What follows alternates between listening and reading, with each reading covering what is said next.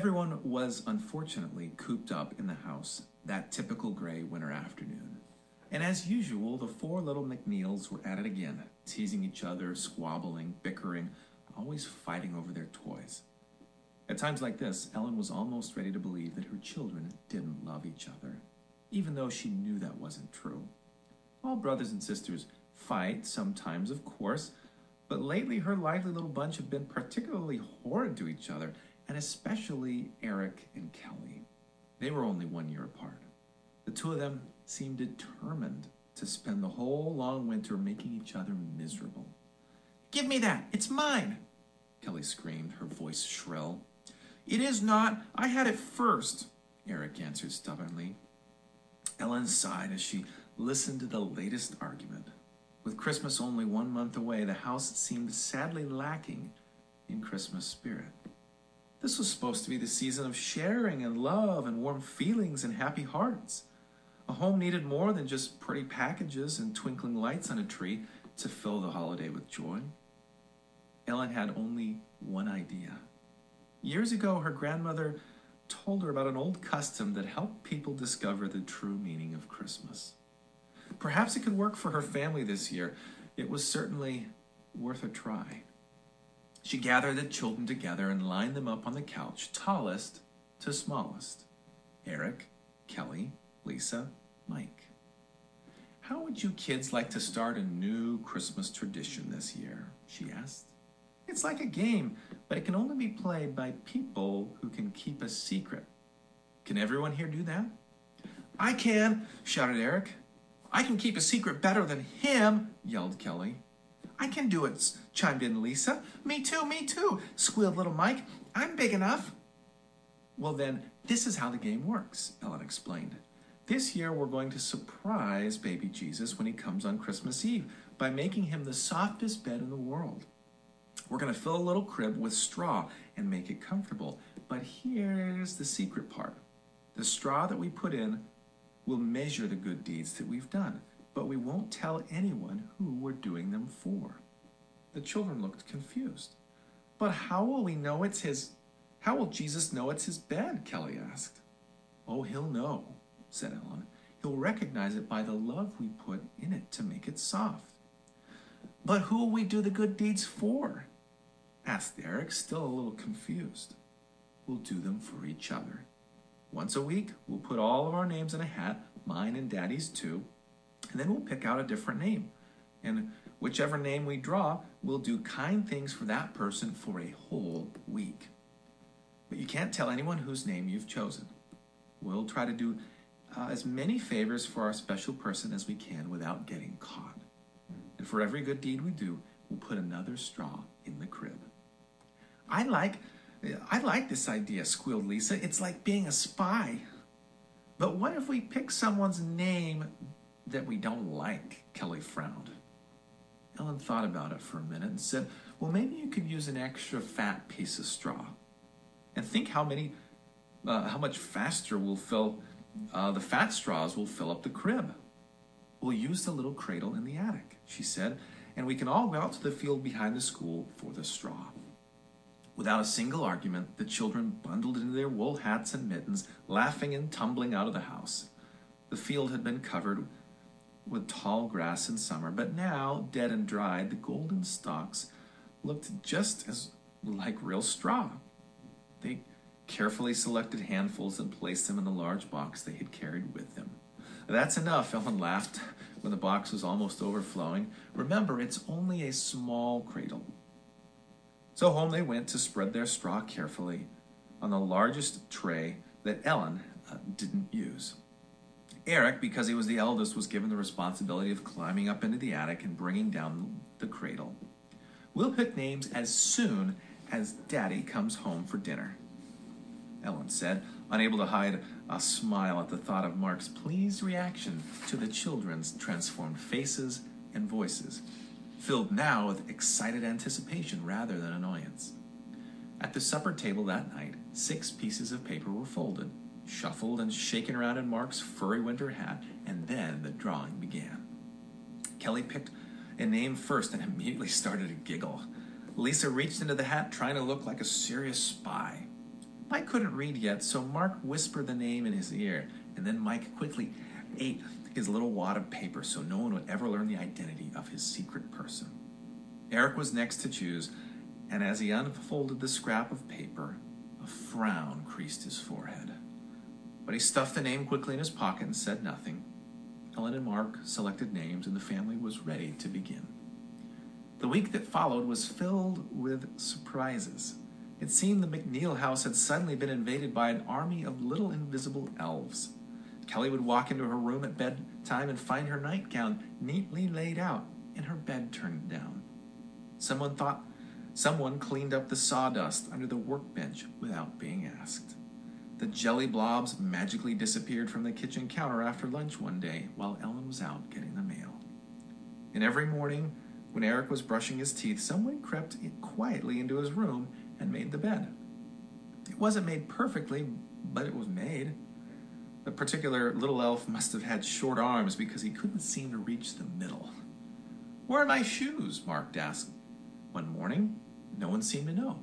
But suddenly, before he left for work, there they were, back in the closet again, freshly shined. Ellen noticed other changes during the week. The children weren't teasing or fighting as much. An argument would start and then suddenly stop right in the middle for no apparent reason. Even Eric and Kelly seemed to be getting along better and bickering less. In fact, there were times when all the children seemed to be smiling, secret smiles, and giggling to themselves. And slowly, one by one, the first straws began to appear in the little crib. Just a few, then a few more, day by day. And at the end of their first week, a little pile had accumulated. Everyone was anxious to pick new names, and this time there was more laughter and merriment than there was the first time, except for Eric. Once again, he unfolded his little scrap of paper, glanced at it, stuffed it in his pocket without a word. The second week brought even more astonishing events, and the little pile of straw in the manger grew softer and higher. There was more laughter, less teasing, and hardly any arguments could be heard around the house. Only Eric had been unusually quiet, and sometimes Ellen would catch him looking a little sad. But the straws in the manger continued to pile up. At last, it was almost Christmas. They chose names for the final time on the night before Christmas Eve, and as they sat around the table, waiting for the last set of names to be shaken in the hat, the children smiled and looked at the hefty pile of straws. They all knew it was comfortable and soft, but there was one day left, and they could still make it a little deeper, a little softer, and they were going to try. For the last time the hat was passed around the table, Mike picked out a name and again quickly ate the paper as he had done each previous week. Lisa unfolded hers carefully under the table and peeked at it and then hunched up her shoulders, smiling. Kelly reached into the hat and grinned from ear to ear when she saw the name.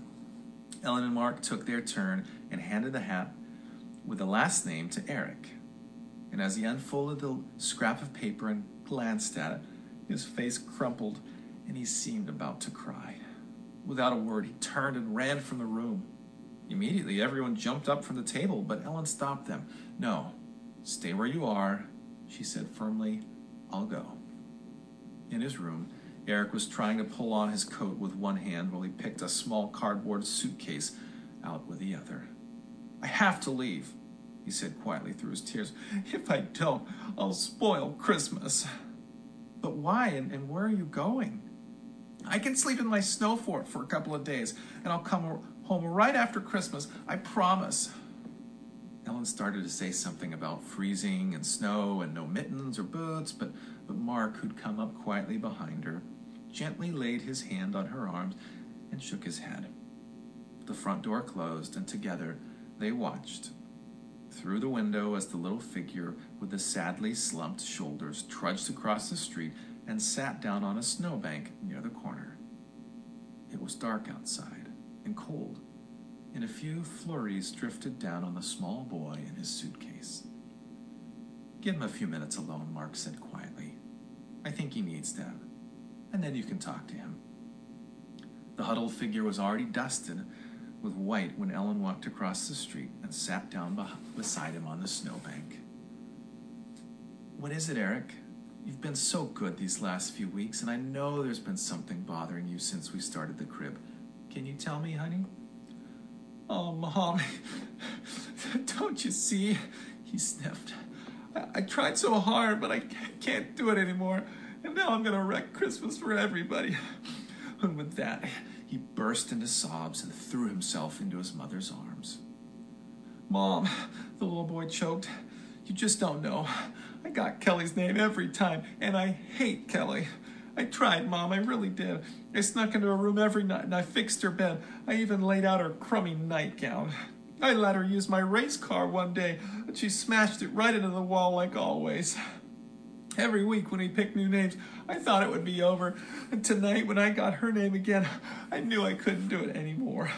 If I try, I'll probably punch her instead. If I stay home and beat Kelly up, I'm going to spoil Christmas for everyone. The two of them sat there, together quietly for a few minutes, and then Ellen spoke softly. Eric, I'm so proud of you. Every good deed you did should count double, because it was so hard for you to be nice to Kelly for so long. But you did those good deeds anyway, one straw at a time. You gave your love when it wasn't easy to give. And maybe that's what the spirit of Christmas is all about. Maybe it's the hard good deeds and the difficult straws that make that crib really special.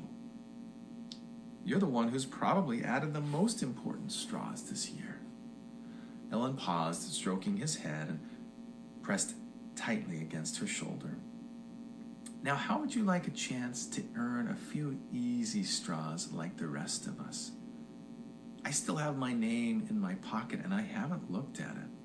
Why don't we switch for the last day, and it will be our little secret? Eric lifted his head and looked into her face, his eyes wide. That's not cheating? It's not cheating, she said. And together, they dried the tears, brushed off the snow, and walked back to the house. The next day, the whole family was busy cooking and straightening up the house for Christmas Day, wrapping last-minute Christmas presents and trying hard to keep from bursting with excitement. But even with all the activity and eagerness, a flurry of new straws piled up in the crib, and by nightfall, the little manger was almost overflowing. At different times while passing by, each member of the family, big and small, would pause and look at the wondrous pile for a moment and then smile before going on. But who could really know? One more straw might really make all the difference.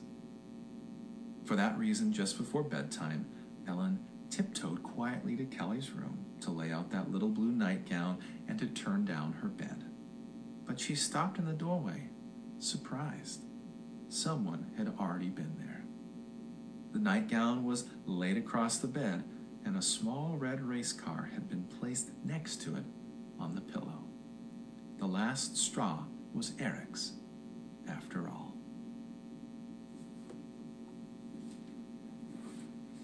What's Christmas about?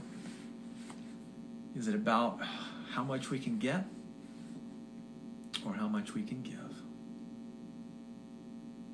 I tell you, one of the easiest and most valuable gifts you can give to others is your love and your time. During a time when isolation has separated so many of us, the gift of time, the gift of togetherness is so, so important. I'd encourage you, spend some time this afternoon giving the gift of time, the gift of love, the gift of togetherness. And you can do it as easy as picking up your phone and giving someone else a call. Maybe it's a family member you haven't talked to in a while. Maybe it's a church member who you know is alone during the holidays, during this time. Maybe it's a neighbor that you want to give a call to, a friend from work, or somebody who's stopped attending church and you want to encourage. Put your straw in the metaphorical manger this Sabbath day, this special Christmas Sabbath. Do something for others. I know you won't regret it, and neither will I. Let's pray. Loving Heavenly Father, we're so grateful for your love, and at this special Christmas time when we think about the greatest gift, the gift of Jesus and his physical presence in our world, his gift of everlasting eternal life promised before the world was even made. Lord, our hearts are just filled with gratitude. We can't wait till you come back, Lord Jesus. You make everything new, and you wipe away death and disease and sorrow and suffering. We look forward to those days. And as we wait, Lord, show us how we can make a difference in people's lives day by day. Father, right now, I pray you'll put someone in our mind and heart that we can call or text or message or write a letter to, some way to encourage this afternoon. Use us, we pray. Fill us with your joy. And we look forward to seeing you someday, face to face. We love you. In Jesus' name, amen. Merry Christmas, and we will see you next year. God bless.